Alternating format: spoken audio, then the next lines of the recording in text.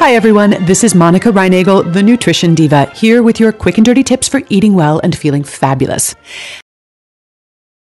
For the last 40 years or so, we've been hearing that saturated fats, which are found in meat, butter, full-fat dairy, and certain tropical oils, are quote-unquote artery clogging, and that we should limit our intake of these fats to reduce our risk of heart disease. Over the last decade, however, there's been a steady drumbeat of dissent from researchers and renegades challenging this conventional wisdom. So last year, the Academy of Food and Nutrition, previously known as the American Dietetic Association, invited several heavy hitters in the field of nutrition to debate this topic.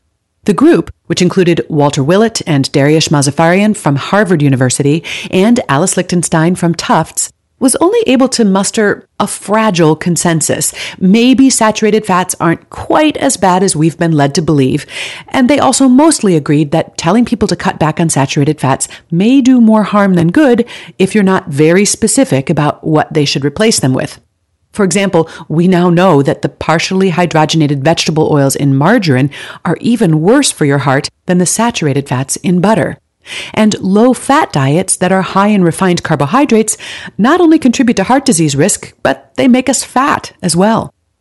There was one thing, however, about which these experts were in complete and utter agreement, and that was that the ratio of omega-6 to omega-3 fats in the diet is totally unimportant. Omega-6 and omega-3, of course, are the two main families of polyunsaturated fats, or PUFAs. Omega-6 are found primarily in vegetable oils like corn and soybean oil. Omega-3 are found in fish and flaxseed. The modern industrialized Western diet tends to be quite high in omega-6 and rather low in omega-3, and many nutrition experts have suggested that this is a problem. According to Dr. Willett, however, the idea that this ratio matters is a, quote, myth without any data to support it. Now, as many of you know, I've talked about this ratio in previous podcasts, and I've suggested that there is value in keeping the ratio of omega-6 to omega-3 from getting too high. A few of you might have even read my book on diet and inflammation, in which I talk about this as well. And I have to tell you that it was more than a little disconcerting to see this concept totally dismissed by some of the most respected and illustrious names in my field. Then again, you might also recall a podcast I did a couple of years ago on how to find reliable sources of nutrition information, in which I stated that a good scientist is eager to abandon any position that's been proven false, no matter how strongly he might have held or argued that position previously. So, in an effort to try to live up to my own standards, I decided to review the evidence on this question and decide whether I needed to revise my position.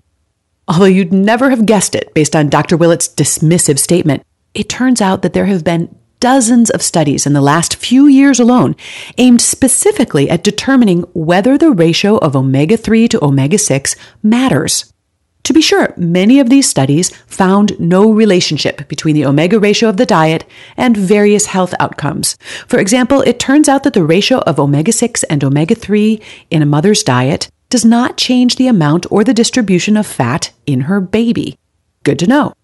On the other hand, there was evidence that women who had a high ratio of omega-6 to omega-3 in their diets were more likely to suffer from postpartum depression.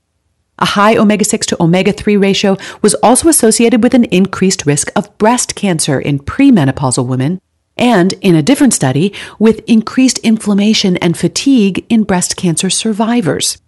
Higher intake of omega-6 relative to omega-3 was also linked to an increased risk of macular degeneration, which is the leading cause of blindness in those over 55.